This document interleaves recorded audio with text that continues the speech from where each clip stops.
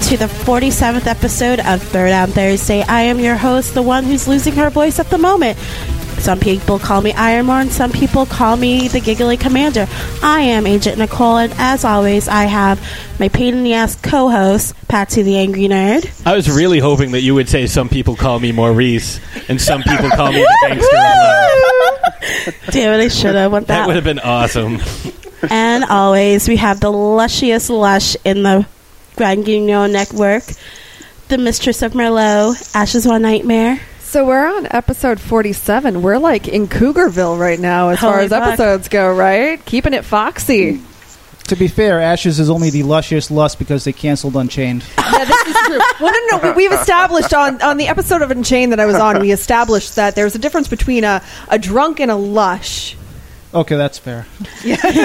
I wouldn't call you the lusciest lust. Maybe the most luscious lush. Wow. Oh, but I can say way to suck Is it up. possible to You'll level get up? some leg tonight It for is. sure. I might even see some ankle. Yum. And always... I love it when Agent Nicole gets awkward. She's so cute. She's like, I'm not going to say anything. Yum. And always the man with the Velvet Lee voice. Velvet Lee, great singer. That's my new car, the Velvet Lee. Oh, it's got shag carpeting and everything. Well, let's hope the power doesn't go off this weekend, Oh guys. my god. Yeah, Can we don't need our base to be attacked by Imperial We've already got forces. a lot of problems today, so let's hope not. And Patsy, we have two amazing guests tonight. We do, and I actually wrote up a couple of intros Yes, for our because guests. I suck and couldn't do it. Listen, I got done with my work very, very early today, so I had some time to procrastinate and then write at You've the last had minute. 2 weeks. Yeah, you did. I don't care. I do my best. I wrote my wedding vows like about 15 hours before we got married. What? Yeah. Oh, you're so surprised. Guess you're not seeing any ankle tonight. All right, so I'm gonna go ahead and introduce our guests. Yes, please. Our first guest is one of the 2 most popular hosts of the Atomic Age Media podcast. He loves Mad Max more than you love your family. He writes and performs many of the theme songs you hear on this show. He is Jeremy McFarlane. Hey, everybody! How you doing? Good. How are you? Pretty good. Yeah, I'm so excited. Yeah, we haven't had you on since that brief moment we had you on back at Rockin' Shock. Yeah. Yeah, so that was a while ago. And we have a second guest. You may have already heard his voice. He is a veteran of Grand Guignol Network podcasts. He is a winner of the Nobel Prize in Supervillainy and Chemistry, and once defeated a Templar Knight in solo combat. He is not Sir Isaac. Hey. And this is your first appearance. This here. is my first appearance here. I feel a lot of love in this room. Yep. There's a lot of wine flowing. That's just the heat. That It's a little hot in here. Yeah. So you guys, you guys are obviously veterans. You know, Jeremy, you have your show. Isaac, you've been on pretty much every show in the network when the network was around. I was almost going to be on Elm Street Kids, but then they decided they would rather cancel the entire show than have me on. Oh, so it's your fault. Wow. Well, Way to go. they Way kept to ruin good postponing it things. and postponing it eventually. Yeah, it happens. So, as we do on this show, we do our getting into character segment. And because there's 2 of you, we're going to do the same thing we did when we had my brothers on. We're going to ask each of you 3 questions. And then, since you guys are going to be joining us next week as well, we'll finish it off and ask you 2 more. Spoiler alert. Yeah. Well, I was letting them know. Hey, guess what, guys? You guys aren't Guess what going you're gonna be. anywhere. I just got to fill this out on my calendar book. Thank you, Betsy. Yes. So, we're going to start with Jeremy. Jeremy, describe to me your ideal Sunday. Ideal Sunday. Yeah, long walks on the beach, Oh, wait, I thought you were talking about ice cream. No. That was going to be my joke.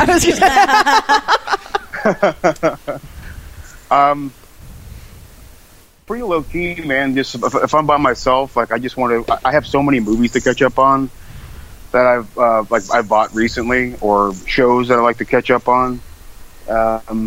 It's usually just kind of just me getting up as late as possible, so I don't get to sleep in very much, and try to catch up on all the stuff that I've always wanted to watch. All right, there you go. So it's pretty low key stuff. Yeah. So. Isaac, question for you. Would you prefer to have hands for feet or feet for hands? Well, I guess chocolate and vanilla, and maybe some sprinkles on. Yeah, different. I will go with hands for feet. I think that's a better option. Yeah. 'Cause at least that way you can still pick things You can up. still type. I can continue working. Do you get to keep your normal hands? Yeah. It's either, 2 sets of hands or 2 sets You of feet. can easily play patty cake with both your hands and feet. The only I issue could think is- of more things you could do with your hands. I wasn't going to say it, but I assume Thank this you, is a Ashes. family show. You assumed wrong. It would make drumming a lot more interesting. it's the dreaded quadruple hand job. Watch out, Neil Peart. Jeremy, question number 2 for you. Would you rather fight 52-year-olds or 2 50-year-olds? I'm sorry, what was that again? Would you rather fight 52-year-olds or 2 50-year-olds? Oh man, that sounds well. The 52-year-olds, I've actually done that before. I didn't fight them, but they tackled me. I'll just take the 2 50-year-olds. That seems like it'd be an interesting time. All right, I'm just letting you know that people that are getting up there to their 50s, a guy like The Rock. I'm not saying you'd have to fight The Rock or like Stephen Lang, but well, you didn't make it specific enough. It's well, no, I'm just saying, don't assume that the 50-year-old is just going to be this pushover. Like, yeah, but who would want to fight children? Like, that's pretty shitty. that's way easier. Wait. You Have can you- pick up one and beat the rest of them. Have you ever kicked a baby? It's quite satisfying. And as a father, I'm not sure Jeremy wants to fight children. I can't do it. I just can't do it. I just can't, man.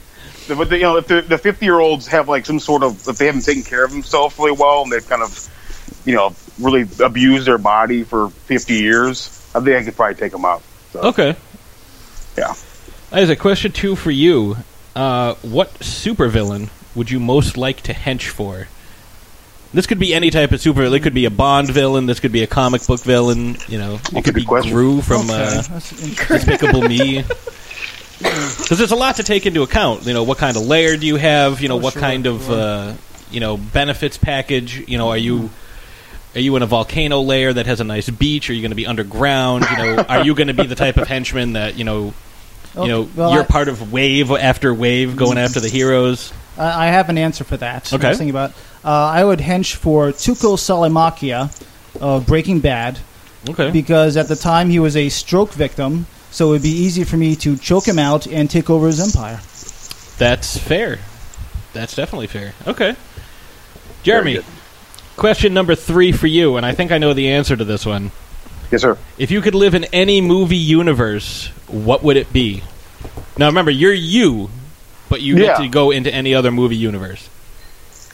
That's a really good question, too, man. That's so many. I mean, geez. When I was a kid, I wanted to live in that Last Action Hero world big time. Nice. That golden ticket, just go to any theater. Well, I mean, one of the big answers for me would probably be Mad Max, but I think I'm going to go with the Lethal Weapon world. I honestly thought that that's what you were going to pick. I really did. Yeah, the saxophone's playing, like, anytime you do something goofy or you fall down, saxophones play, or a nice guitar lick. That'd be a blast. Yeah. Okay. Isaac, this is actually I think this is a good question. What's your favorite book you've ever read? Oh, that's easy. Fear and Loathing in Las Vegas. Nice. Can't stop here. This is Bet Country. Love the book, love the movie. I've never seen the movie, but I have read the book. Why do you love it so much? That's a good question, actually. He loves psychotropic drugs. You promised you'd never tell. Don't we all? If my parents hear about this, I swear to God. I don't think your parents are. Well, they definitely don't listen to Trick or Treat Radio. They're probably listening to No, this, they though. definitely don't. No. I'm so grounded. Could I say one? Yeah. Yeah, go ahead. If you don't mind, I'm sorry. I recently read, I'm not sure what number, I think it was 3 or 4 of the Books of Blood just recently. Clive Barker's Books of Blood. Yep.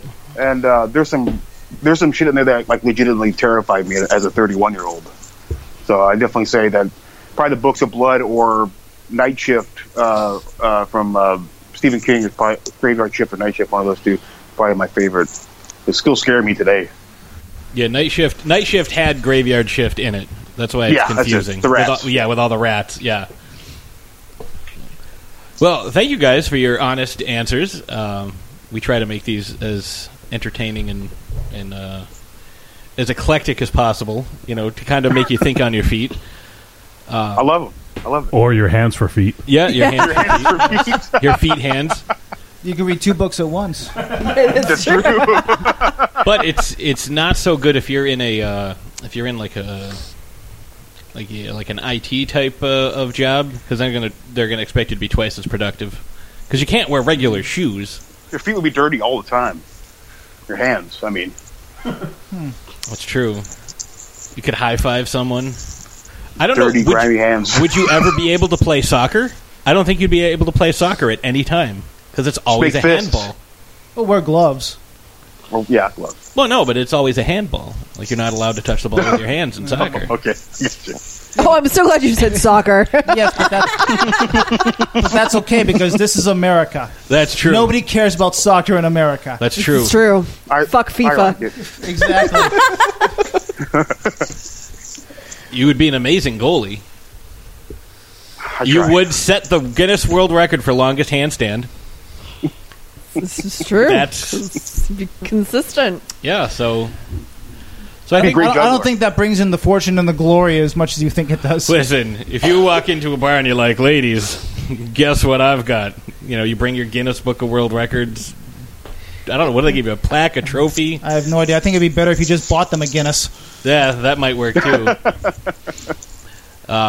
Yeah, so do you guys have any other follow-ups to this? Nicole, I know you're definitely not trying to conserve your voice at all. Were questions? Like anything, like what, Well, you didn't tell me who was doing the questions. I had questions too. Well, what jerk. questions do you have? We can wait for next episode. Oh, my God. I told have you a I did 10 question. questions. I have a question. What's your question? This is for both of them, for Jeremy and Mr. Isaac. If you could portray any character, who would you portray and why? You mean like star in a movie? Yeah, like either play a character, voice a character. It doesn't have to even be in a movie or a TV show. It can be a book. It can be anything. If you could be any character, like who would you be and why? That's a good question. Well, since he's stepping down, I gotta go for the big time Wolverine. Yeah, Nice. One of my favorite characters from childhood. Do you got the moves down? I'm working on it. Yeah. I'm working on it. I've got a Tybo videotape. I think I can learn a lot from that. Billy Blanks has such sights to show you. Yes. I do my sweat into the oldies a couple times a week. See, I got really confused with that, because when I got sweat into the oldies, like, there was like a price tag over the S and the W. I'm like, eat into the oldies. I can do this exercise. What about you there, Jeremiah? There's a lot of great ones, so it's such a great question. Well, I guess I make it apparent too often, but I'd probably do. I think Max Rockatansky from the Mad Max series of films is a great character. He has to emote quite a amount of different emotions. He seems, he's kind of like a Robin Hood almost in a way. Maybe not if he wants to be that Robin Hood. It turns out, at the end of the day, he ends up saving a lot of lives, kids. Even though he's kind of left in the dust, he knows that they'll be in a better place. They can go on and start a new life somewhere else. He's kind of in Thunderdome, he's freed a lot of people from there, and again, he gets left in the dust, but all these kids get to live a better life than what they were living before. in the whole scene with Master Blaster. Yeah. Oddly enough, he says Master, but Blaster he dies. But so he gets Master gets to teach all. He's obviously the smart one. He gets to teach all those kids how to read, and they get to teach him how to be a kid and stuff like that. It's a good character. So, what were you gonna say, Isaac? well, he mentioned that Mad Max will help kids and send them into a better place. And it occurred to me that if you beat up 52-year-olds, you'd probably have to spend the rest of your life telling yourself that they're in a better place. That's fair. That's fair. So, Agent Nicole, Patrick. what are we talking about today? We haven't mentioned that yet. Well, in anticipation of a wonderful series that is coming back on Showtime on May 21st. Sunday. Twin Peaks. We're going to talk about David Lynch's creation of Twin Peaks and the amazing protagonist of the show, Dale Cooper. And he was the one from the TV show Hanging with Mr. Cooper, right? Absolutely. Yes. I remember watching that show. So hanging out with Mr. Cooper. Yeah. Why is there a horse on the table? Do we question whatever's on mystery? the table? That's just part of the mystery. Yeah. All right, so let's... hold on a second. Just so the audience knows, there's a plush Kermit the Frog doll currently humping a Godzilla monster, and he's Ghidorah. wondering why there's a horse on the table. He's not humping. He's getting a piggyback. I stand corrected. There's a Kermit the Frog doll getting a piggyback from a Godzilla monster, and Patsy would like to know why there's a little horsey on the table. Okay, the horse is new. This it's just is horsing always around. Here. Nicole doesn't feel well. She's a little hoarse. The horse actually isn't new. It's been here for months, but I found it on the floor the other day. So see, it was on the. I don't look at the floor. Is that one of Dynamo's toys? No, it wasn't candy, so he didn't pick it up. Yeah, exactly. He thought it was chocolate covered at first and tried to eat it. That's why there's bite marks and everything here. No, it was from Tom C. when he was a guest on Unchained. Jesus Christ! He just thought it'd be funny to put a horse on the table and leave it there. I feel like we need to make a contribution to the table of the Grand Guignol Network. He was most fascinated by what was underneath it. Oh my God! It's a black cock. It's an anatomically correct horse. Wow.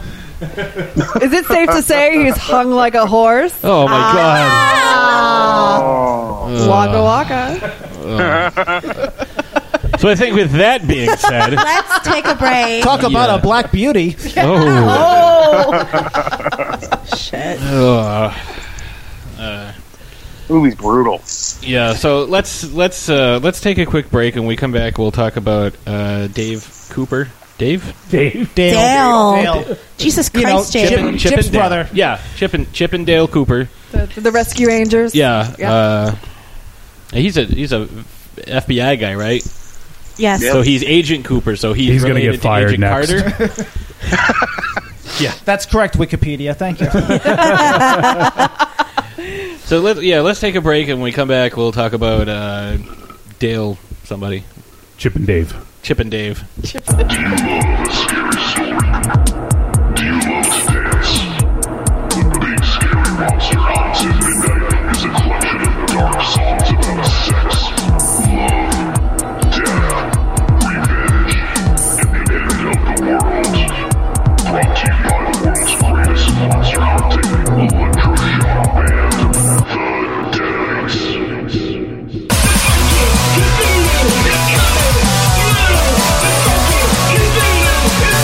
Coming!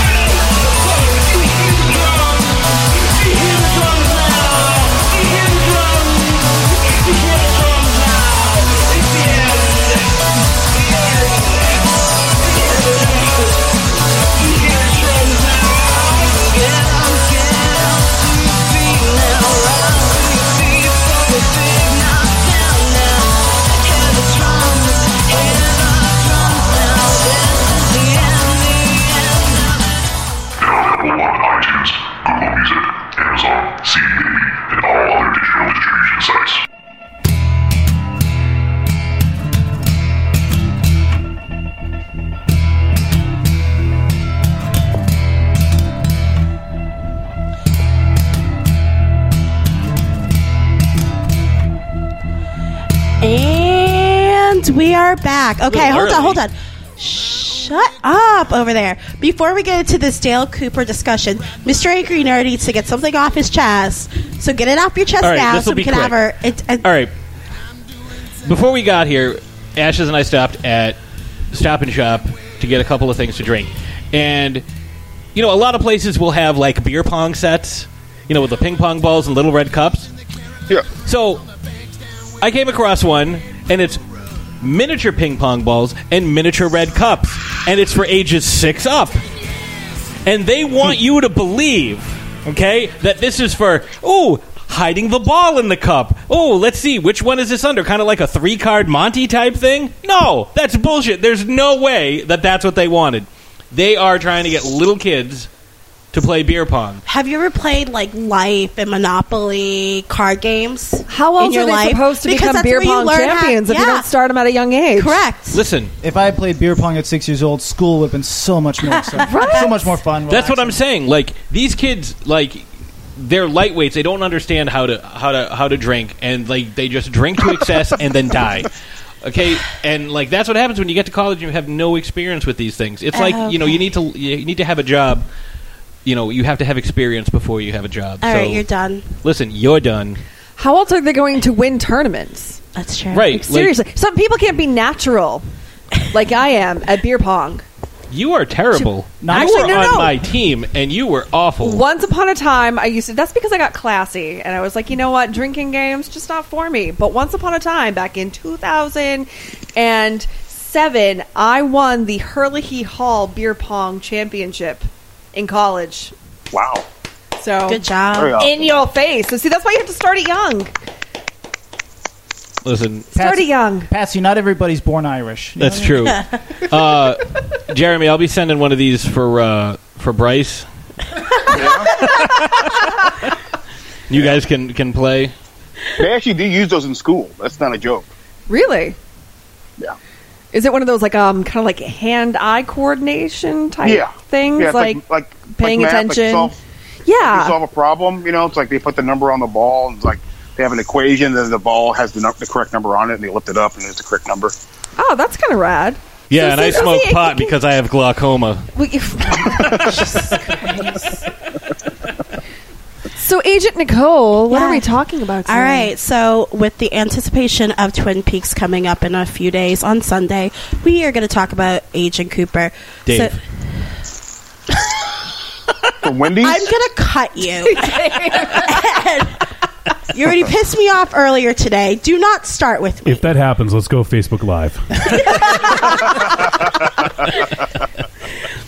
Wait, let me just make sure that the insurance policy that I took out on him is all set. Then we're good to go. That's why I'm waiting for you to make sure that's installed. Because is that what you're waiting for? Okay, let me. I think of the greater good. I'll have my people call your people. Okay. I am your people. She's got other people. You can't afford other people. All right, Twin Peaks is a serial drama created by Mark Frost and David Lynch that premiered on April 8th, 1990 on ABC. It went from April 8th, 1990 to June 10th, 1991. It was one of the top-rated shows in the 90s, but declining ratings led to the cancellation after the second episode. The new season of Twin Peaks will be airing on Showtime on May 21st, 2017, with an 18-episode run that will last till September 3rd, 2017. I have to interrupt you. You said cancellation of the second episode. Did you mean second season? Second season. Okay, because I was like, well, sorry. No, it's okay.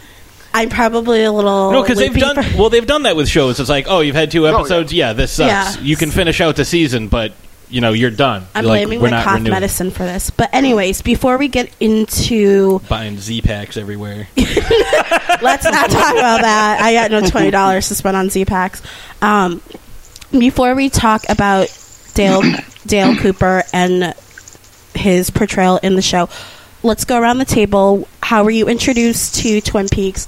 And because Ashes and I this is our first time watching anything with David Lynch. Any of his stuff. So, Jeremy, I know that you are a huge David Lynch fan. So, how were you introduced to the show of Twin Peaks? Well, this was your first David Lynch? Yes. Oh, wow. That's cool. That's really cool. I'd be really interested to hear what you guys say about his films. It'd be interesting. I was a kid when the show came out, and my mom did watch it here and there. When I didn't know what it was about, but I was interested. When I was 15, I actually worked at Kroger. There's a grocery store up here called Kroger, and actually worked in the meat department. And there's this guy that worked there. He was one of the butchers over there, and we used to talk about movies quite a bit. And he's like, "You ever seen Twin Peaks?" I'm like, "No, but I remember my mom watching that here and there back in the day." And he brought me the whole. If you ever seen it before, you should check it out. It's pretty cool looking. So the whole VHS box set of Twin Peaks, and he brought Fire Walk with me as well, the movie, and I watched it religiously. I actually had, my parents had 2 VCRs, and I copied them, all the whole first season. I don't know if even the second season was out on VHS then, but I watched that first season, and once you watch some Lynch, you can see a lot. You see a lot of Lynch, a lot of Lynch and Dale Cooper, in particularly. But it's for me. I have top 5 shows. It's in there, and it's a masterpiece. I would consider it a masterpiece for sure. I mean, to a point, it's a masterpiece. Awesome answer. How about you, Mr. Isaac? Thank you, Major Nicole. It's funny. I thought my chronology was off. I thought I had watched it while I was in college, but if it was on from 90 to 92, then I would have been in high school when I saw it. Mm-hmm. I missed the first season. There's also a lot of replays as well, because it did get replayed on, I want to say, like IFC or Sundance or... No, I saw it. I know when I did watch it was on network television. All right. I missed the first season, and oddly enough, I didn't start watching it until after they announced who the killer was. I'm not sure why, but that was just the point where I started watching it, and it was dark and weird and strange, and I was all for it. And I just kept watching it from there till the end. Awesome answer. I'm sorry. Go ahead. No. Go ahead. I was just saying, awesome answer. I was also interested because when the credits play, it says Mark Frost, and at that time I was watching X-Files. I know Mark Frost wrote on X-Files as well. So that made me more interested in it. I can see the influence there. Yeah. All right. How about you, Patsy? I know that before we decided on Dale Cooper as the topic of today, you had been kind of familiar with Twin Peaks. I had heard of it, and I knew that it centered around the murder of Laura Palmer, and that was it. That was all I knew. However, I have seen Lynch movies before, Mulholland Drive and Blue Velvet, so I see a lot of that. It's funny, I see a lot of that in Twin Peaks, but Twin Peaks came out before Mulholland Drive. I think Mulholland Drive came out in 93, 94, somewhere in there. No, it's almost 2000. Oh, was it? All right, so... Yeah. It's funny because, like, I see it's like, oh, yeah, this, was clearly influenced by this movie that came out 10 years later than the show. But, you definitely see, in watching it with Ashes, it's like, oh, watch this. Like, red is a really important color. Like, anytime something red is on screen, like, that's... I mean, you definitely, like you were saying, Jeremy, you see a lot of overlap between, Lynch's stuff. Like, you see his... his universe, kind of like you're watching a Tarantino movie, or you're watching a Robert Rodriguez movie. Like, you can see like the same beats over and over again, and it's cool because like they're never done in the exact same way. And it's funny, I mentioned Tarantino without even thinking like, Michael Parks was in this too, who is obviously a mainstay in the Tarantino verse. But I was very interested, but I started watching it and I was trying to be like, I'm going to pay attention to every little thing. Like, what hand is that guy writing with? And, is his shoe untied? And then it's just like, I was getting too wrapped up in it. And I'm like, what the hell is going on? Yeah. Like, wait a minute, who's that guy? I know that guy from this. And it's like, like when you see The Giant for the first time, it's like, that guy was in Men Addams in Black. Family. And Addams Family. He was Lurch in Addams Family, Yeah. but the first thing I thought of was Men in Black, the first one. Oh yeah, you're right about that. He was like the weird tall guy. Like I think that's what all his credits are, weird tall guy. I think that Lynch also carried some stuff over from Blue Velvet. Summer in Blue Velvet, he talked a lot about. He was more interested in seeing what's going on underneath suburban life, and you can tell that Twin Peaks is very much a suburban area town. Yeah, and a lot of dark shit happening in that town, just like there was in Blue Velvet. Yeah, it starts off again. Kyle MacLachlan, if I remember correctly, is in Blue Velvet. Yep, and it starts off with him finding an ear in a field. Yes, yep. And it's like that's kind of not your everyday thing, but and that's before Dennis Hopper shows up. Yeah. Oh Jesus, Dennis Hopper and his fucking ether. And MacLachlan was in Dune and Blue Velvet. Yes, so he's kind of like a mainstay of. Well, also Showgirls. Big Ed was in Dune as well. I forget the actor's name right now, but I'd have to. I'd have to look at that again. Everett McGill is. Yeah, he's in Big Dune Ed. as well. Yeah. All right, Ashes. Since you and I are the first to be introduced to David Lynch's work, what did you think of Twin Peaks for the first time? What the fuck did I watch? We haven't even finished yet. We're on episode We're getting there. We're 10 or 11 in season 12, 13 of season 2. So we've seen about 20 episodes. We're getting there. So this is my first glimpse into the world of David Lynch. And foray. What an interesting yet fucked up person he must be. Like, I would love to have a conversation with him. Absolutely. He's super interesting. Yeah. I love it. Mm-hmm. Like, I love it. Nothing makes sense. Everything is everywhere. Little things. You have to look for so many little things, and there's a lot of callbacks and stuff, and I really like that because it, as somebody who really enjoys, like, really gets invested in what they're watching, there's always something going on and something to look at. Mm-hmm. And like I said, it's all over the place. Yeah. However, at the same time, I hate the fact that it's all over the place and it's not linear. And my science based way of thinking is trying to put everything together and trying to connect the dots. Okay, who's the killer? Why is the killer? What's going on? Why is this person this? Holy fuck, is that an alien? Like, what's going on? So I love the fact that it's so abstract and so creative, but at the same time, I hate the fact that it's so abstract and so creative. And we were having a brief discussion before recording, how I feel that Twin Peaks is so brilliant in the fact that there is so much going on and there are so many little details that the rewatch factor is high. Like, I haven't even made it through. Like, I mean, I plan on watching the Fire Walk With Me movie.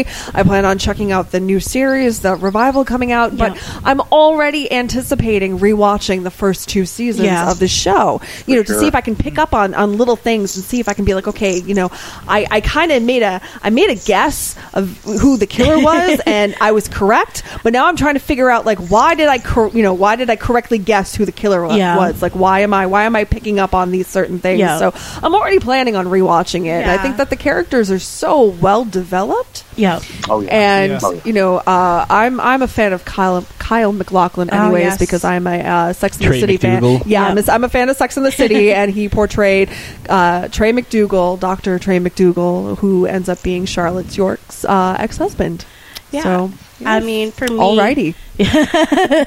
For me, I know with your science background and everything, for me with my psychology degree and my psychology and profiling, I was the same way. I'm trying to think. I have to understand, like, with David Lynch, you have to go into his work open-minded, because you're not going to know. He's gonna make you go through this freaking roller coaster of hell of trying to figure things out, trying to subplots here, there, but everything does come together. So I'm like, okay, everything kind of comes together. But then at the very end, I was pissed, like a legit pissed. I remember writing a Facebook status saying, "What the hell? Wait, actually, what the blah blah blah blah blah?" Because I'm like, this can't end the way it had ended. I mean, and. Spoiler, we are going to talk about some spoilers on the show, but anyways, I love the work. I love the acting. I love the symbolisms throughout the entire television show. The acting for all, like, the acting and the relationships that each character has with certain people is great, but it's like a freaking mind fuck when you're into this. For me, I was told not to watch it. I had a friend who was like, "Oh, it's so overrated. Like, you shouldn't watch it." And I was like, "Go fuck yourself. I'm gonna see if it's just gonna be good or not." And within the first episode, I was hooked. I was like, "Okay, this is good." And Kyle MacLachlan, handsome motherfucker. Right? He's a foxy man. Yeah, and I was drawn by how, and we'll talk about it, but like, I felt like Dale Cooper when I was watching it, because it's like you're brought into this world where you don't know what's going to happen, but it's like, it's majestic, it's mysterious, it's mystical. You're just like, wow, okay, like I'm drawn into this story like he's drawn to Twin Peaks. So let's talk about Mr. Dale Cooper. So Dale Cooper, his real name is Dale Bartholomew Cooper. Lynch, who's a Washington native, was inspired by the story of D.B. Cooper from the 1971 plane hijacked, which the media dubbed the guy D.B. Cooper. So because they never knew his name and they never found him. Yeah. So they were like, "Hey, I'm going to play on words with that." Wow, I'm having a mind blank. You're talking about Dave Cooper. Yes. Dale Cooper, he's highly intelligent, determined, and he's a capable investigator. He lacks skepticism and indirect sorry, I am not with it right now. Sound out the words. We're with you. Okay. Like you said, Jeremy, he has a lot of David Lynch's quirks. According to Mark Frost, he said that he's just basically based on Lynch. He is described as a modern-day Sherlock Holmes. Throughout his childhood, he always had a tape recorder, which is really interesting when I found out, because obviously in the pilot episode, 20 minutes in, we are shown Dale Cooper, coming into this town, and he's talking to Diane. And he's saying, hey, this is what's going on in Twin Peaks. This is how much gas was. This is my lunch. He's recording everything. And throughout his life, he detailed every adventure he had. His first adventure was he was investigating the 24th Street gang who stole one of his friend's bikes. MacLachlan said that he views Cooper as an older version of his character in Blue Velvet. Yeah, which was I was really interested. That's cool. I can't really see that. Why is that? Well, his character in Blue Velvet tends to show a little more emotion. Yeah. Now, so whereas one of the things I love about Agent Cooper is he's almost relentlessly chipper. Mm-hmm. Almost in kind of like a British character. You might say, well, the house burned down, but we're all still alive. Let's go get some damn fine coffee, shall we? He does. That sort of, and the way he portrays it, that sort of always up persona, it's almost alien. Yeah. In a strange way.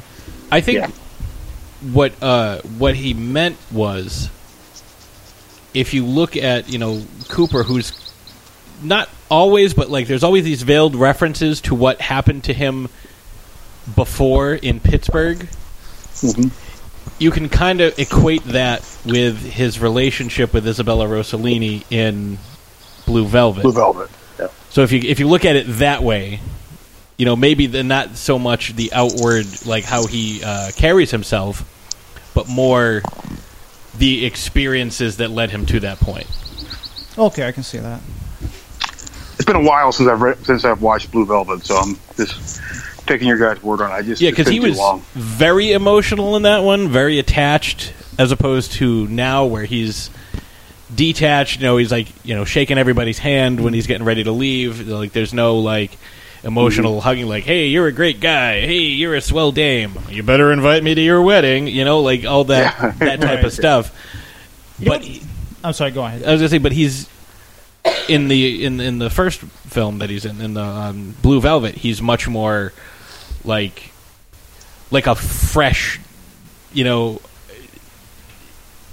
innocent so much, but like he's very very much ruled by his emotions, where in Twin Peaks he keeps them in check for the most part.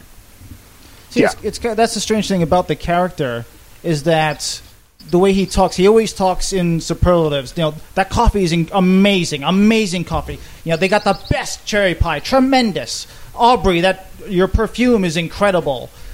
But at the same time, you don't get the impression that it's phony.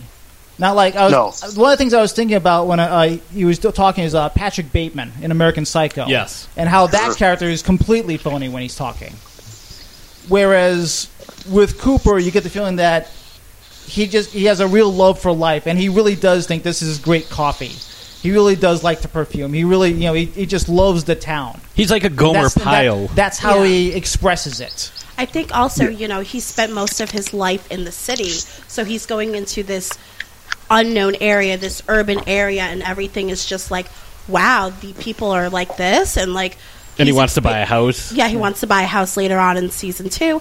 And, you see him opening his eyes like, oh, there's a different world out here. This is what's outside of the city life, the FBI life that, he's so used to dealing with. Right. I thought the same thing because, I know like when Patsy and I go on vacation, we go away from, our normal life, our typical, so you almost have more of an appreciation for certain things. Like, we usually go to the Cape and, we hit up a Christmas tree shop. Now, we have a Christmas tree shop not too far from us, but that's the best Christmas tree shop we've ever seen, ever. Yeah. And so I got that. Like, he kind of has like a chip on his shoulder, almost, but at the same time, when you're so used to something, and I thought initially that maybe he had gone through something, like maybe there was something to his backstory that kind of made him the way that he was, because you're getting this right off the bat. As soon as you're introduced to this character, he's just talking, he's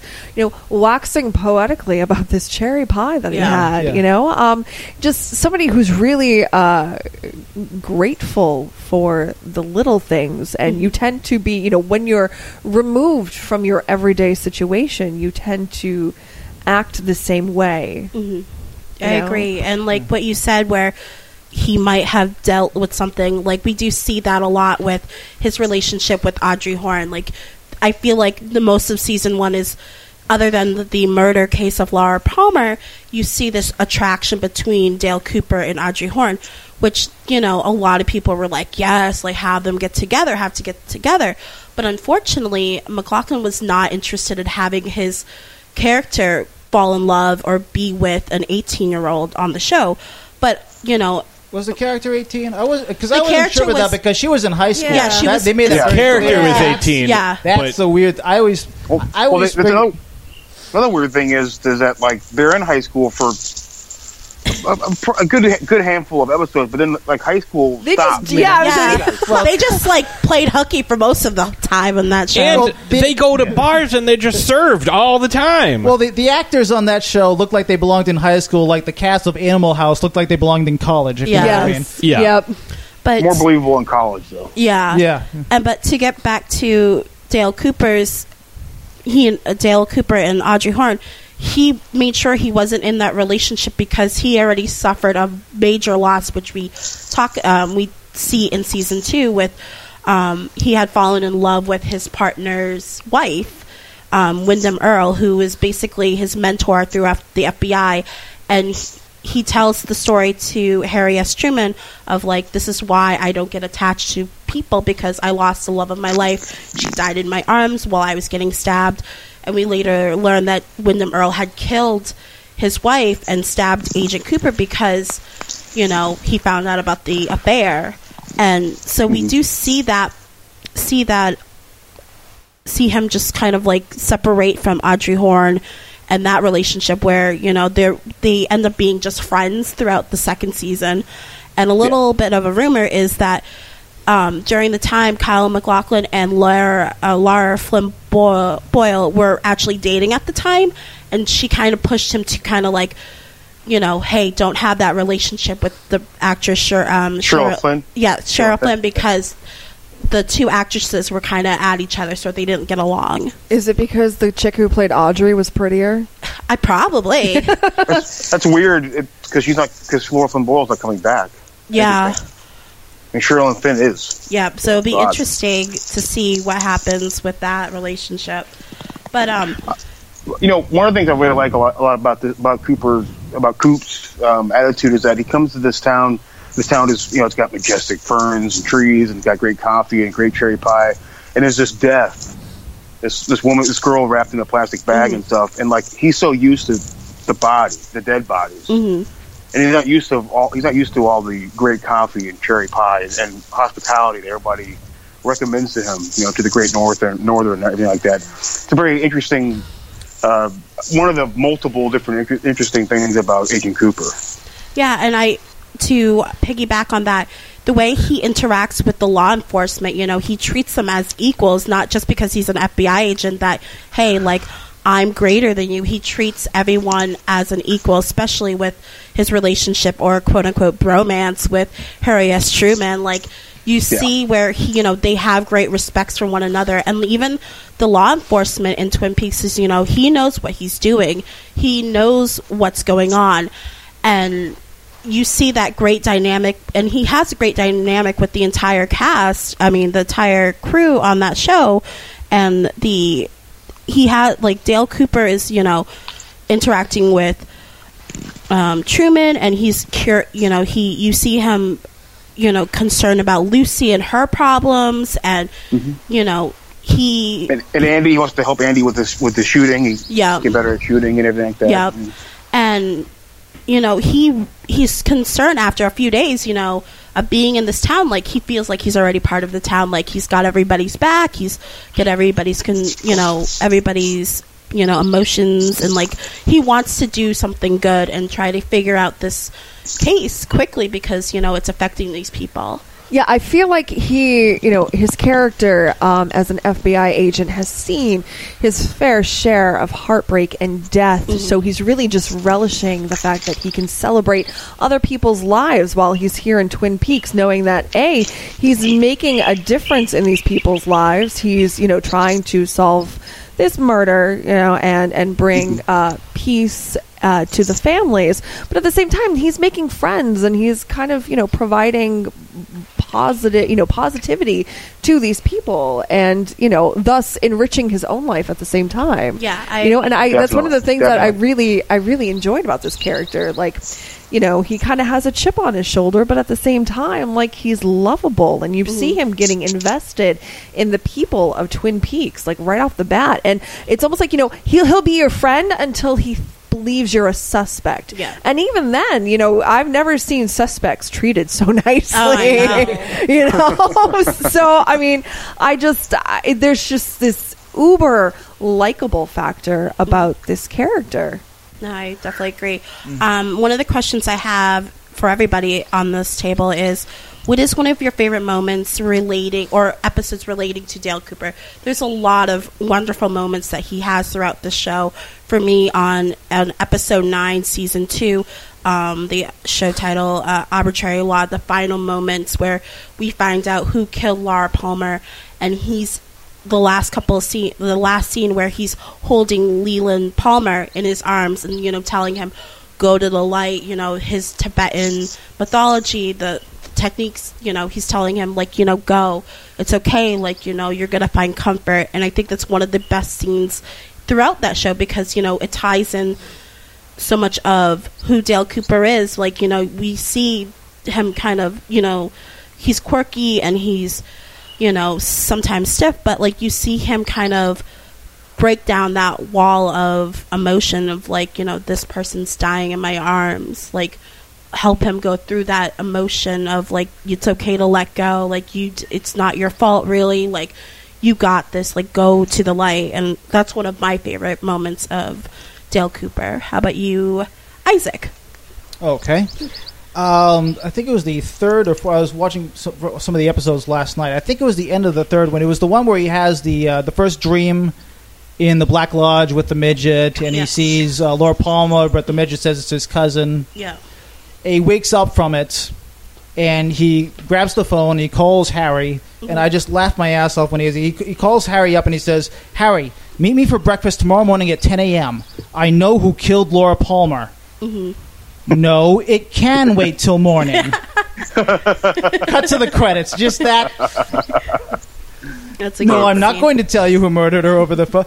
We can wait till breakfast. Yeah. That's sort of. Yeah, don't worry about it. I know this is the case we're working on, but let's eat a good breakfast before we really dive into this mystery. Yeah. Well, what's even better is the next morning. Yeah. When he's talking to him about it, he doesn't actually know who killed Laura Palmer. But if we can decipher my dream, Harry, if we can decipher my dream, and I really like that. After we talk about the famous, I like to talk about Cooper's detective style. Yeah, if we can afterwards. Absolutely. Oh, yeah, yeah, no, absolutely. Sure. There's a lot. Jeremy, how about you? Oh, definitely my favorite. Well, there's a ton of them, but my favorite scene when he brings Lucy and Andy and Hawk and everybody out there and Truman to that.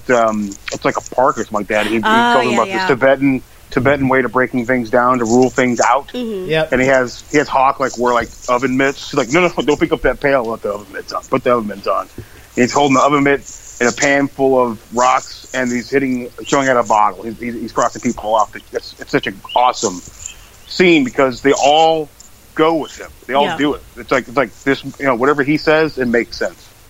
And the scene itself is great and surreal because you've got they're out in the middle of the woods. There's a blackboard. There's a little display with donuts all set up. Lucy had to have put them there. One side of the blackboard has a giant picture of Tibet. Yeah. And it all makes sense. Yeah. In its own strange way, it makes sense. Yeah. Ashes, what about you? Well, mine is actually the same as Jeremy's. Because I just absolutely love how he's this detective, and I'm not going to go too far into it because I do want to have that discussion about his detective techniques and stuff. But he's this detective, but he's so unorthodox in the sense that he has this whole Tibetan theory and way of dealing with things, and he follows his instincts and deciphers dreams, and he's very spiritual, which is weird, and I kind of appreciate that because I see in that one scene I'm like, okay, I gotcha, I get it, because being a scientific based person, you think ABC, but you could have a spiritual side, and being of the witchy persuasion, I got him. I kind of a lot of his personality came out in that one scene. Not only was it humorous, For sure. Playing against some of the other characters and stuff, but the fact that he was open to a different way of thinking and, kind of not so much turned his back on what he learned in the FBI, but, was open to, the thing, this theory that there's more to it, kind of like a transformer, more that meets the eye, So I have to agree with Jeremy. I really like that scene. And you, Patsy? for me, it's there's a couple of scenes. Obviously the first scene where he's lying on the ground, half dead. He's been shot, and he sees the giant appear in his room, and he's having a conversation with him. But right before that, the giant reveals all these cryptic messages to him. But right before that, he's there's an old man that comes into the room, and he's like, "Oh, your warm milk is gonna get cold," and he's laying there, half dead, bleeding all over the place. He's like, I've he's seen walking you out. before. Yeah, it's giving him thumbs up, and then he leaves. Then he comes back into the room, gives him another thumbs up, and then he leaves, and then he comes back again and does the same shit. It's like, what the hell is going on? He has him sign like a what does he have him sign? He's like, will you sign this? Oh yeah, and he gives him a generous tip. Yeah. Generous tip. He's like, "Oh, sign this for the room service." Yeah. He's like, "Oh, okay." Super And it's got to be the scene where actually the one we just saw, where he's officially suspended because he went across state lines to do something. He's like, "Well, I did what I did. I did, with the best intention. So, I'll defend myself in court if I have to, but I'm not going to, say that I did this for this reason or did it for that reason. This is why I did it. Was it out of my jurisdiction? Maybe, but I would do it again." He's like, I await your guys' decision. And he puts his badge down and he takes off. good scenes. Okay, so let's talk about his techniques, because it is not FBI approved, and it's very crazy. So let's talk about it. Isaac, you wanted to bring that up. Yeah, because I noticed there are contrasting aspects to his detective skills. Obviously, there is the strange aspect, throwing rocks at a glass bottle to see which name they should whose name they should investigate using Tibetan techniques he learned in a dream, which he said, emphasizes to Harry, yes, I did. I learned this in a dream. And then, of course, the dream sequence that he has. But at the same time, it seems like he gets away with it because when he's not using those techniques, he's still extremely good at his job. Yeah. He's hyper-observant. He looks at the tape that they found in Laura's bedroom, and he takes a close-up picture, and he sees Bobby. Was it Bobby? The motorcycle. I'm sorry, James's motorcycle headlights reflected in her eye, so which was leads insane. Yeah. Which reminded me of that scene in Blade Runner, man, where Deckard's looking at that photo. He's like enhance, and he sees that woman behind the door in the mirror, and it comes. I don't know if you guys seen Blade Runner, but it comes over. Yep. He's like slide to the left, 375 meters or whatever. He sees a woman behind it. It was this real small picture in a mirror, but he's able to see it on the other side. He tells another person's in the room, and it's really reminding me of that scene in Blade Runner, which is really cool. And there are other times where they go to meet Josie at the sawmill, and as soon as she walks away, he turns to Harry and says, "So how long have you been seeing her?" Yep. And just from out of nowhere. Good. And even when he's interviewing people, he's just watching their movements, and he can he's like a human lie detector. Yeah. So I think that's why he's able to, because we see all that stuff before he starts talking about his dreams and the things he's learned from them. That's why they don't toss him out of the town. Yeah. Because he shows that he actually can be a good detective while also having a couple of unorthodox ideas. Yeah. There's a scene in Twin Peaks Fire Walk With Me where him and Agent Albert Ronsfield. Rosenfield? Yeah. Thank you. Where he's just like, the next case, I'm going to be working with it. And Albert's like kind of skeptical. And he's like, no, I can feel it. And so Albert's like, okay, is the next case going to be a male or a female? He's like, it's a female. And then Albert's like, what color hair does she have? And Cooper's like, she has blonde hair. And Albert's like, that's like half of the people in the world and this and that. And then Albert asked him, I forgot one more thing, and it was like very precise, like, what is she doing right now? And he's like, oh, she's preparing food. And it goes back to Twin Peaks where Lara is working with Meals on Wheels. And it's just like, it's crazy how he can predict some of the things that are happening, and like some of the dream sequence, how he uses that as his influence on solving the case. It is believed that every person has some sort of psychic ability, and that most people don't believe in it, so they don't facilitate it. Mm-hmm. Whereas Agent Cooper not only believes it, facilitates it. He embraces it. Exactly. Fully embraces it, yeah. He has this just incredible intuition where I think we all have those moments where we kind of get this like gut feeling where we know, but then we immediately question. He doesn't have that second question. Like he has this feeling and he goes with it. It's like he's like, I have all these skills and natural abilities, and that I just count this as another tool in my tool belt, and he looks into it. He's like, oh, is it a dream, or is it, is it something that happened? Or is it something that I'm actually experiencing, and this could actually mean something? Let me try it out. So he's almost scientific in his, metaphysical type of experiences. He's also not afraid to say, like, I don't know. Yeah. Like, he's like, I'm pretty sure, but I don't really know. He's like you guys were saying, he leaves it up to his gut, and he gets his something else that an FBI agent probably shouldn't do. He lets his personal feelings get involved with it. It usually turns out for the best. Mm-hmm. Yeah. But yeah, even the way he speaks, he's like, so what happened? I don't know. But it's like he's looking at it. He's like, I'm going to get into it. I'm going to find out, but this is just another clue. So let me. But yeah, if it wasn't for the fact that he's like, it's like, oh, how long has this been going on? And oh, I knew that you were there because isn't that your motorcycle reflected in her eye? It's like, so they're willing to take a sprinkle of, yes, I learned this technique in a dream and forgot about it in another dream, and they're willing to take that along with, the whole, we'll take a leap of faith because this guy obviously knows what he's doing. Yeah. So let's give him the benefit of the doubt. It might be a little weird and a little unorthodox, but like the whole, oh, the person who killed Laura Palmer's in this room.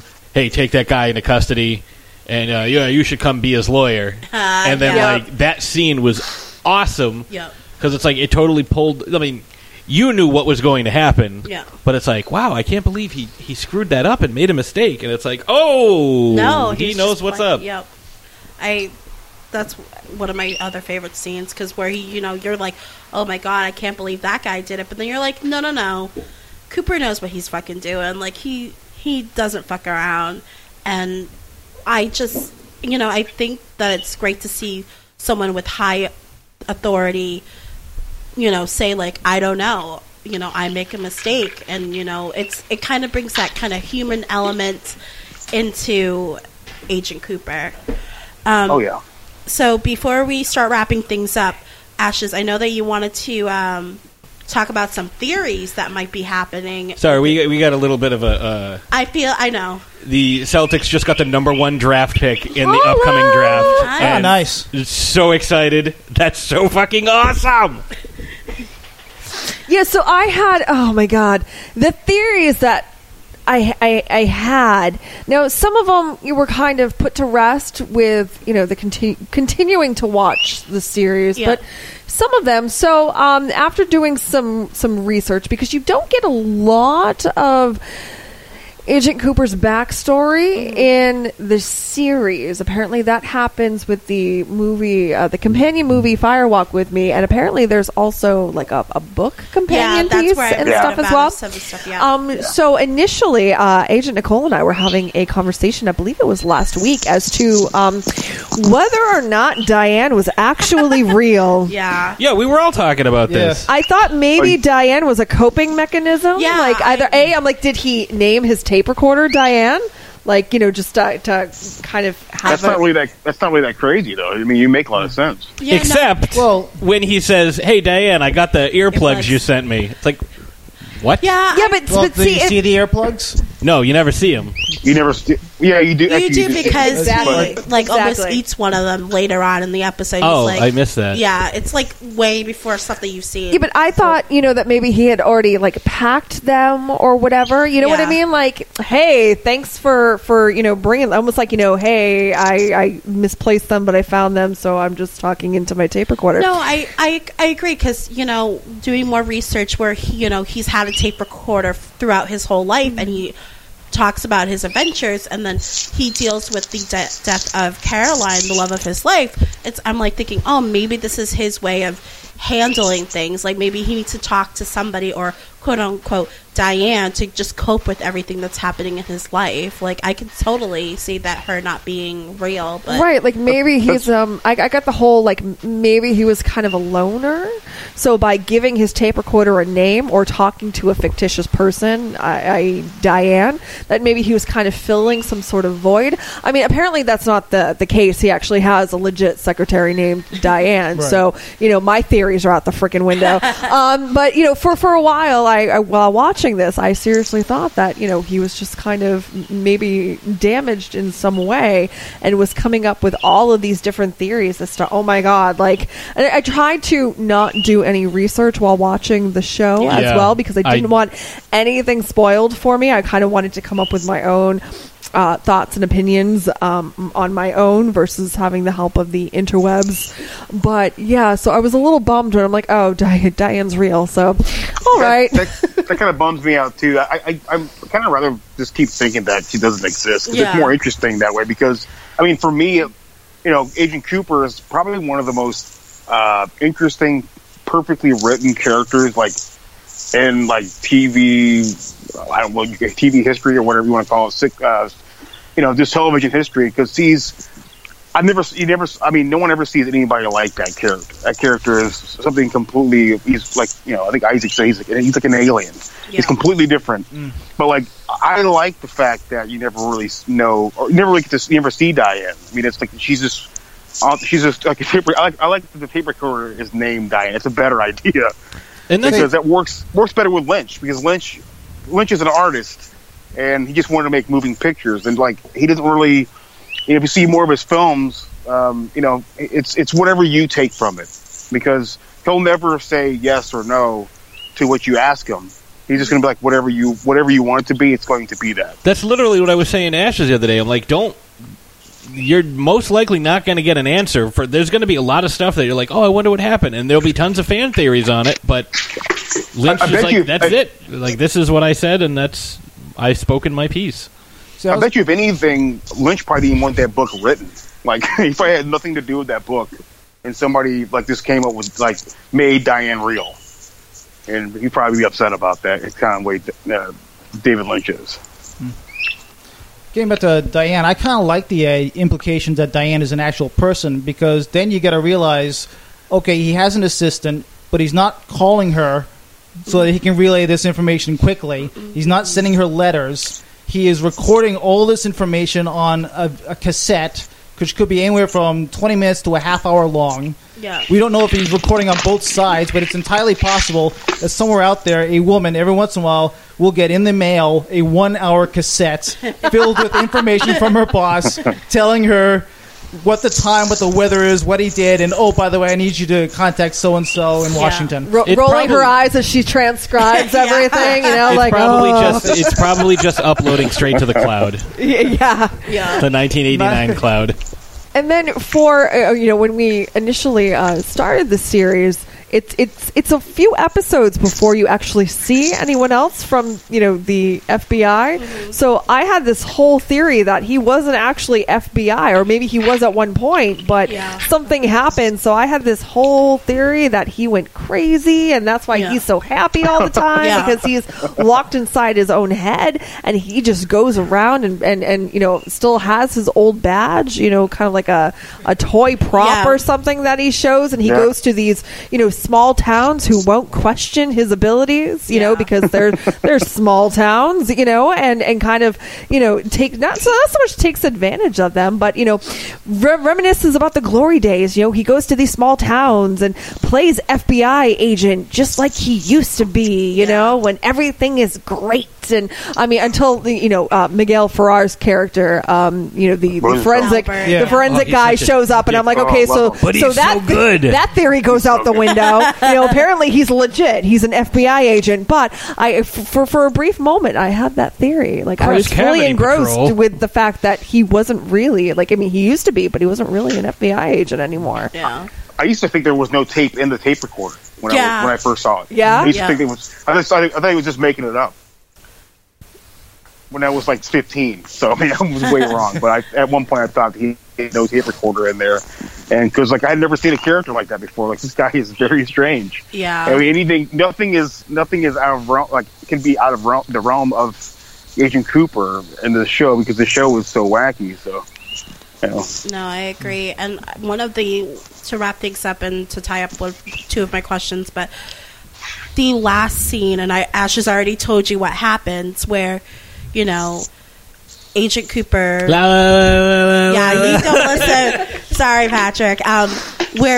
Who's the real Agent Cooper in that? Well, we didn't talk about it here. We were talking the Real about Housewife of Transylvania. Yeah, that last scene where he wakes up after getting out of the Red Room, the black and white lodge. Red Room! And he wakes up to being back in his bed, and Dr. Hayward and Harry S. Truman are there to, comfort him. And he's like, I'm going to go brush my teeth. Like, it's just so random. And then at the very last scene, he's in the bathroom, and he basically, Bob, the entity, the spirit, kind of is in him. And I'm thinking, is this the doppelganger that they talk about in the Red Room? Is it the fear that Agent Cooper might have has opened the pathway of Bob coming in there. Like, you don't know who Dale Cooper is at that last scene. Like, it's just up in the fucking air, and it's kind of concerning because now I'm like, how are they going? Good. It's like, it's really, really good. It's like, how's Annie? Well, he needs to consult Dr. Hayward, Dr. Fine, and Dr. Hayward. Well, anyways. I knew you'd get that joke. But it's like, with that theory, how is it going to tie in with season 3 25 years later after the events of what happened with he's probably Dale locked Cooper. behind one of those like Hannibal Lecter cages. Yeah. Like, I comes think to see him. It's going to start completely over. I don't think it's going to continue with anything from the second season. Really? Well, it takes place 25 years later, so yeah, we'll learn little things, but not everything. Yeah, I know, but like, not everything. Well, in that scene with him and Laura Palmer, she's like, "I'll see you in 25 years," and it's like, okay. And then with Walk With Me, Fire Walk With Me, that last scene with Agent Cooper and Laura Palmer, like, you kind of don't know. Like, Agent Cooper is still in the red room.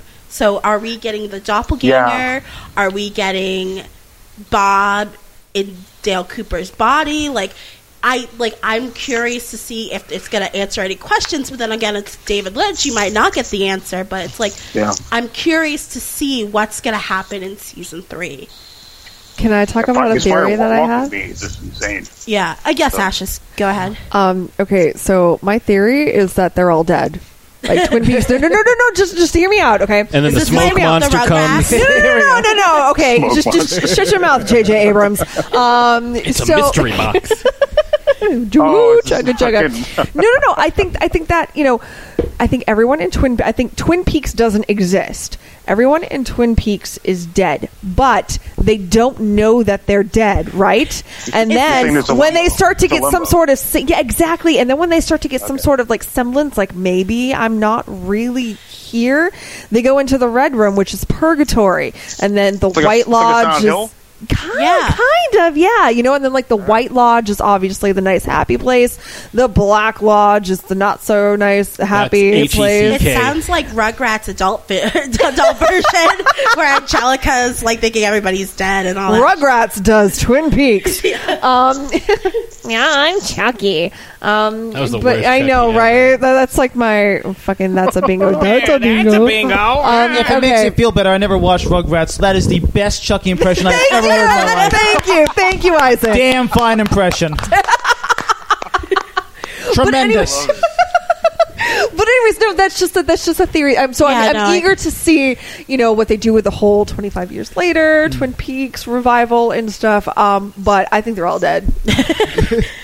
It's weird if you watch Fire Walk With Me. I mean, I'm Nicole. I don't know if you've seen it before, but I've seen parts. I watched it last night. The character of the character of David Bowie, oh my god, yeah, he changes a lot of shit like in the world of Twin Peaks. I mean, that character he plays is, it's a trip. I wanted more of him in that film. I really wanted more of him. Me too.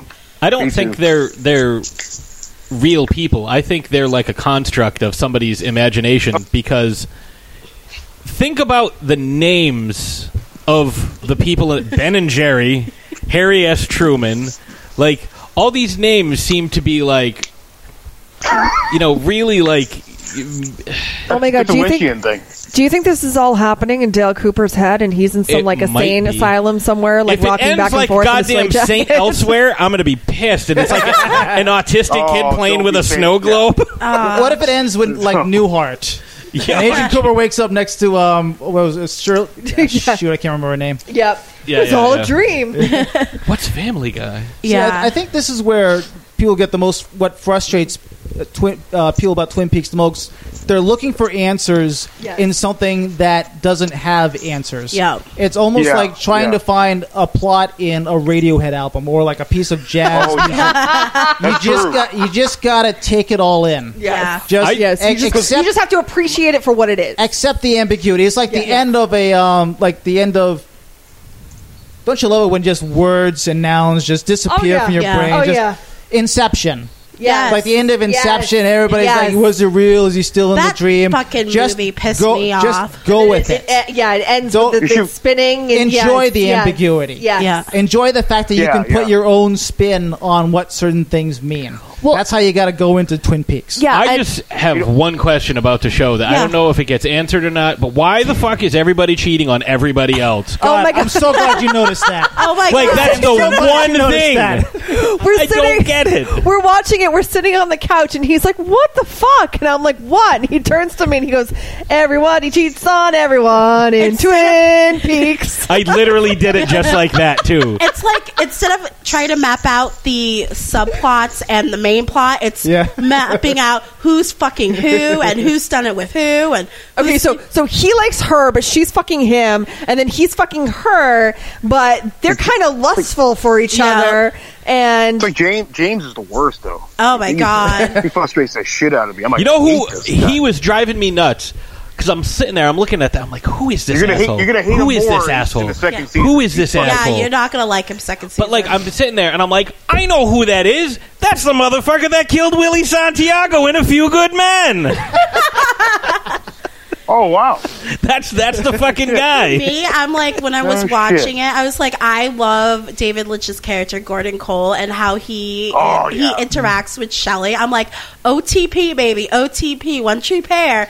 I hate Bobby. I think What? Bobby's What the hell's one tree pear? one true pair. Don't worry about it. You don't know the lingo. No, I don't. Don't worry about it. You said one tree pear. I'm like, what the hell's a True, tree pear? true. but Could you help me What's out? I'm on the going on wrong. there, Coop? I'm on the wrong side of 40. I don't know the words it's anymore. like okay, in my like since I like my young crew, quote unquote, it's like when people watch television shows or movies, they call it shipping characters together. Like, I like this character with this character, and they should have like a love triangle, or like it's kind of like Two people can't make a Slash- triangle. say, wait, Shipping no. I've heard of. sweetie, it's called OPP. You down with OPP? Yeah, you know me. There you go. Thank you. Not OTP.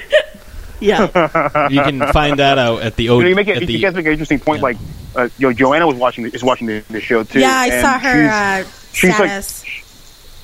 Yeah, she's watching the show. She's already she's almost done with the show, and she's like, I think I know who the killer is, but I'm not sure. I'm like, it's weird, right? It's like you do see who the killer is. You find out who the killer is, but like you're like at a point you're so wrapped up in everything. You're like, wait, did I see the killer already?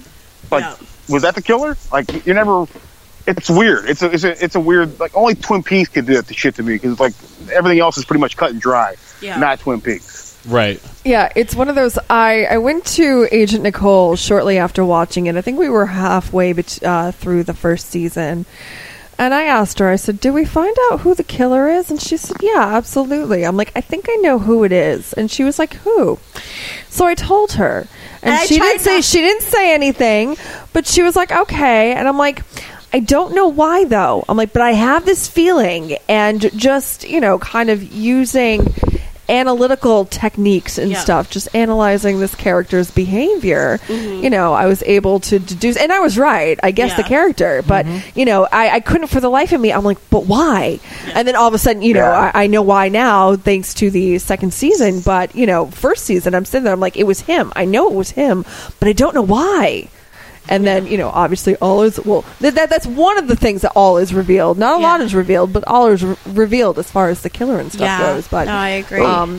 yeah, so but I kind of, I like teetered a little bit too. I'm like, well, I'm pretty sure it's this character, but what if it's this character? No, when you mentioned that when Leland Palm was the killer, I was like, oh, like when I was watching, I was spoiler alert, like, well, I already kiddos. gave that I know. spoiler earlier, but I I was was like, guessing Andy. That's some brutal shit. yeah, I was like even like within like first couple episodes, I was like, it's the fucking father. It has to be the fucking father. Just, Well, yeah, I'm sitting there. I'm like, why? He's acting so weird. I'm like, okay, I know I had told Nicole this. I'm like, I know everyone grieves differently. Yeah. But he is just so over dramatic. dramatic, He's yeah. clearly hiding That motherfucker's something. dancing. As opposed to nonstop. his calm, lucid wife. yeah.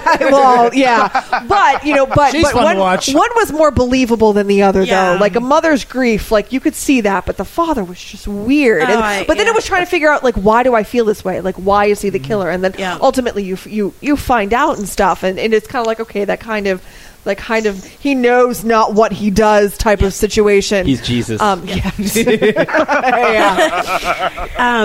It's weird because, like, when you're watching any other show, you're like, okay, that guy, he's not such a good actor. This guy, he's not the best. This guy's okay. With like Twin Peaks, it's like I can't say yay or nay because everybody is fucking weird. Yeah. So like I can't tell like because you got who the killer was way quicker than I did. I was like I don't know who the killer is. I forgot who the killer is. Who's the killer? And it came up with like, oh shit! I should have saw it coming like a million miles away. It was Diane the whole time. It was Diane. Diane. It's a tape recorder come to life at night. Yeah. You know, but hey, like, you've read The Mangler. I would say it's some Tibetan curse, you know. She was sick of talking to him in person, so she killed somebody in Twin Peaks, and so he could go there, and she just had to deal with the cassettes. Yeah. All right, so what a great conversation about Dale Cooper, and I'm really excited for Twin Peaks. I hope everyone is as well. And before I go on break, I'm going to say this one quote by Dale Cooper. Harry, I'm going to let you on a little secret. Every day, once a day, give yourself a present. Don't plan it. Don't wait for it. Just let it happen. It could be a new shirt in a men's store, a cat nap in your office chair, or 2 cups of good, hot black coffee. Why you got to bring race into this? Go fuck yourself. And on that note, let's go on a break, please. Trick or Treat Radio is a phantasmagorical spin kick straight through the heart of pop culture, navigated by the Deadites. We are the world's greatest electroshock band, we destroy monsters, we drink booze, and we win championship belts. If you're not listening to Trick or Treat Radio, here's a taste of what you've been missing. There's 3 guarantees in life. What are they? Death, taxes, and Trick or Treat Radio every Friday morning. This is one of the most convoluted movies I've ever seen in my life. I'm fucking trying, man. Hi. Oh yeah. Hey. Oh yeah. It's like you took a shit on a pile of shit. But you shit on him for liking what he likes. Yeah, well, it's my job. This podcast is now banned in Germany. It's me, Giovanni Lombardo Radici. Shut up. I call bullshit. I demand someone to bring me the face of Lindsay Lohan. If I had genitals, I would definitely bang her.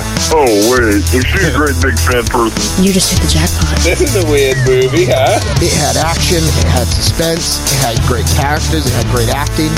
I'm going to strangle you with my jockey shorts. I don't like mobster movies. All right, well, here's my take. You're a sick fuck. Thank you. Now shut the fuck up and let me talk. Have you ever seen 2001? The box, right? The box and the monkey. Available on iTunes, Stitcher Radio, and trickortreatradio.com. Arrivederci, douchebags.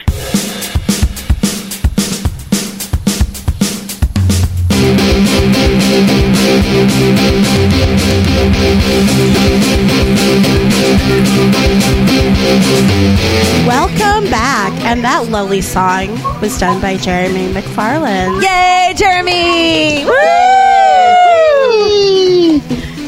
Is that Bryce? Yeah, I just talked to him just now. Bryce, what's up? Bryce. He don't want to talk to you. Hey. There is no Bessie Bryce. said hello. Jeremy made him up. It's like Diane. Nice try, Jeremy. I know that was you. Bye. All right, bye. All right. So we have a feedback and a voicemail. So which one should we do? The voicemail? Do the voicemail first. Well, why don't we do the email because it wraps up. Then why would you ask me that question? Jesus. Fooled you. Which would you like You to do? chose wrong. Well, you can go fuck yourself. As I said before, I feel a lot of love in this room. You should see us at I work. do too. I'm not even there. All right, let's do the email first. Do you want to read it or do you want me to read it? You read it because I'm really losing my voice. All right, well, let me pull it up because I thought we were going to do the other thing first, but, you know. So this is an email from First Time Mike, who is now Repeat Offender Mike because he has contributed multiple times on the show. Can we call him Rom? Yeah. He's a space knight. So it says, hi, Patsy, Agent Nicole, Ashes, and Johnny. This is your friend First Time Mike, hailing from fabled Milwaukee. I don't know how many fables take place in Milwaukee, but, you know, I'll allow it. They have a great brewery. It's a fairy tale land in my book. According to Futurama, it's the most romantic city on Earth. So he says, hope all is well with you crazy cats. Before I get into my love of Twin Peaks, I'd like to say how much I truly enjoyed the interview with Samantha Newark and all your talk about Jem and the process of making cartoons. The sense of fun and wonder totally came through, and I thought Ashes was a great lead for the interview. I had a smile for most of the morning. I hope you guys will do more interviews. We will too. If anybody knows Ray Park. Oh my God. Wait, can I just thank you so much, Mike? Yes. That was so nice. I had so much fun. Like, it was very difficult to try to keep it together. And I had a smile on my face the entire episode. To interviewing her was just a gift. She is amazing. She is such a delight. And I hope to... It was a damn fine interview. It was. She follows us on Twitter, on Instagram now. Yeah, too. we're now Instagram friends. Yep. So I'm pretty sure it's safe to say that we are best friends now. I'm now best friends with Samantha Newark. I'm pretty sure there are some slumber parties in our future. So, But anyways, thank you so much, Mike. Okay, so now Twin Peaks. I was a David Lynch fan since I saw his version of Dune on Hbo. I don't know what that is. It's just 3-letter HBO. I'm unfamiliar with it. So a Lynch mystery series drew my interest. My dad taped the first episode for me since I worked second shift. His review was simple. That was pretty strange. You'll like it. I have to say, first time Mike, I think that was a pretty good impression of your dad. It's the best one I've ever heard of his dad. See? The strange blend of small-town mystery, soap opera, mythic resonance, and quirky characters appealed to me. Sure, I wanted to know who killed Laura Palmer, but I was having fun on the road to the answer. And when the answer was revealed, I wanted to stick around and see what happened next in that small town on the edge of dreams and nightmares. Plus, I had a crush on Sherilyn Fenn and Machen Amick. Ah, she's gorgeous. Yes. Yeah, I can see that. Twin Peaks is definitely a strong ensemble show, and Dale Cooper is the quirky but highly effective center. What I like about Cooper is that he is the union of rationality and mysticism. And that's funny because we actually said that earlier today. He uses both interchangeably and is able to navigate the strangeness of Twin Peaks in a way that baffles the people around him. While his quirkiness leads some people to underestimate him, Cooper shows himself to be a dangerous individual to tangle with. However, his past and the spirit world around him will lead him down dark paths. Deputy Hawk sums up Cooper for me with the phrase from Season 2. Cooper, you may be fearless in this world, but there are other worlds. That's all I got. Love you guys. You are, as the kids say, the bomb. Capitalized the T and the B in that. Ooh. Take care of yourselves, and until Slenderwick Bunch of Snacks plays Gem, make mine Throwdown Thursday. First time Mike. P.S. Johnny, you read my words real good. Take some money out of petty cash and get yourself something nice. Both nickels. I wish we had a petty cash. I would. Well, no, it's actually money with Tom Petty's face on it. No, I don't want it then. Thank you, first time Mike, for this. Yes, thank you so much. Thank you, buddy. So, yeah, we have a voicemail from somebody, some guy. I don't know. It's some guy. You'll hear his voice, and we'll probably figure it out. What's up, Throwdown Thursday, and Jeremy, and Johnny Wolfenstein, and Isaac. Thanks. How you doing, family? I hope you're doing well. I have a question for my buddy, Agent Nicole. Okay. Agent Nicole, a few weeks ago on our crazy show, me and Raven Shades casted the Justice League International. I would be curious to see who you would cast as Blue Beetle and Booster Gold. And for a bonus question, because I know that we are big fans of his, and both big writers of Nightwing / fiction, who would you cast as Dick Grayson? Thank you very much. I love you guys. See you later. All right, I just have to say... We love you too, Mars. I have to say one thing. There's only one answer for who should play Booster Gold and Blue Beetle, and that's Alan Tudyk and Nathan Fillion. That is a good. I mean, but the only he didn't other ask you. The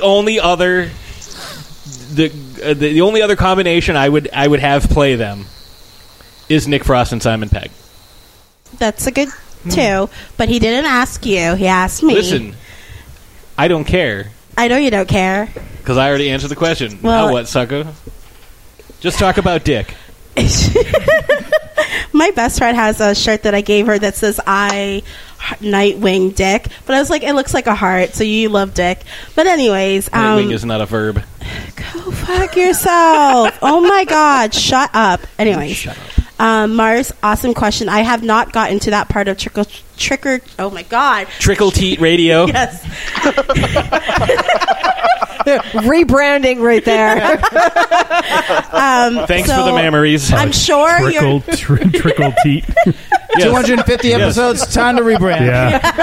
Might as well. You're welcome. Brand new episode 1. I'm sure your choice for Booster Gold is probably Ryan Gosling.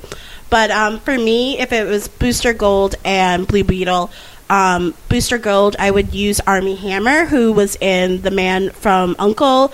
He's the Lone Ranger. He has the aesthetics of Booster Gold, and he's a charismatic, charming guy. I think he would play the character flawlessly. For Blue Beetle, I have 2 actors in mind. One would be John Krasinski from The Office. He's just a comedic actor. He was almost in a superhero film. He was actually Star-Lord. No. He was up against Chris Evans for Captain America. Oh yeah, no, I know. Star-Lord, I can see. Star-Lord was Captain another, America. Go fuck yourself. But I think Krasinski would bring such a wonderful comedic aspect to Blue Beetle because he's just a funny character in general. The other actor would be Zachary Levi, who plays Chuck from the television show Chuck.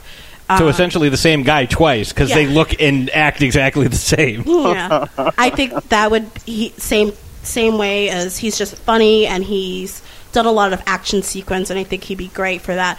For Dick Grayson, that's a really hard one. There's a few that comes to mind. If Matthew Boomer, who was in The White Collar, if he was a little bit younger, I think he would be a great Dick Grayson. I love how you pause every time. You're like, great Dick Grayson? An unconventional choice would be Steven Yeun from The Walking Dead would be a good one. Ooh, Glenn. Yeah, Glenn. Finn Wittrock from American Horror Story, who plays Dancy or whatever, would be a great Dick.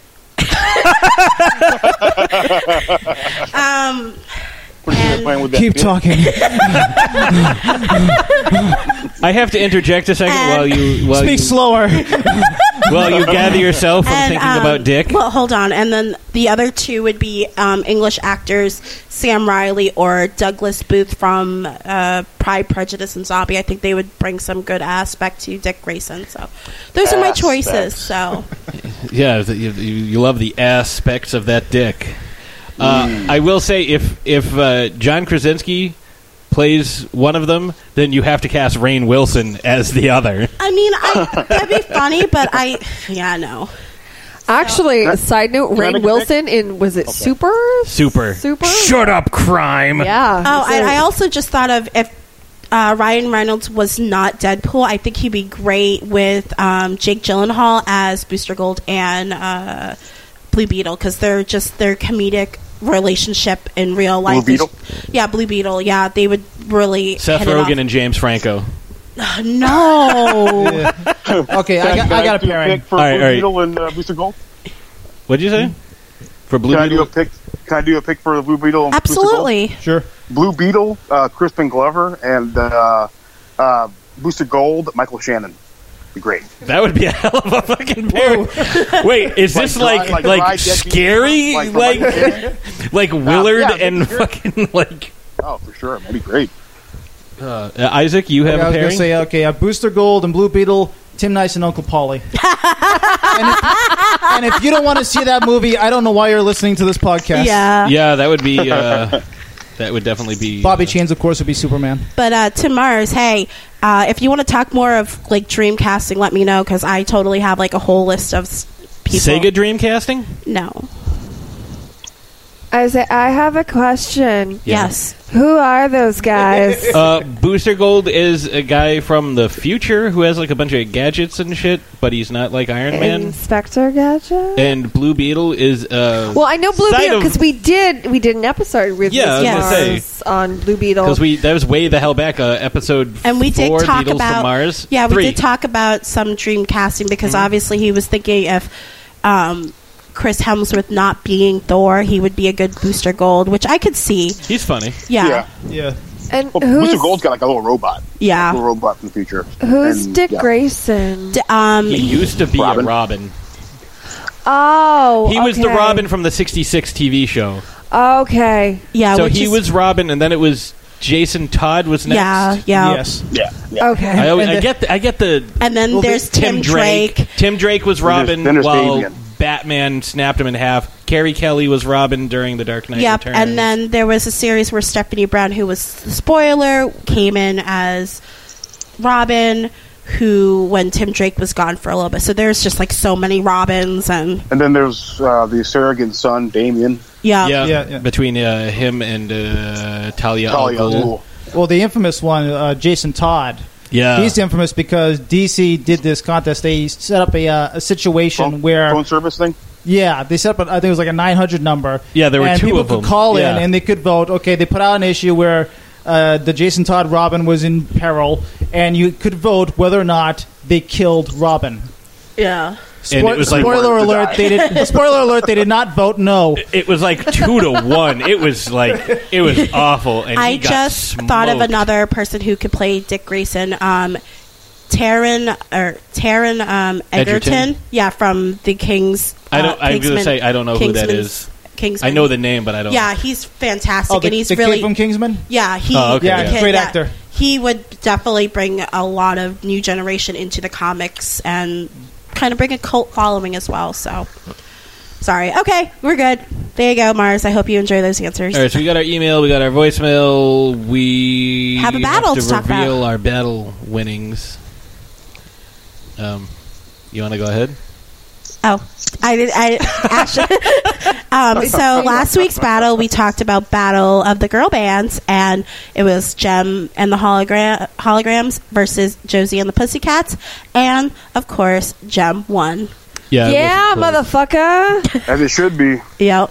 So I do have. So Rocky had posted, "What about like the Archies or the Banana Splits?"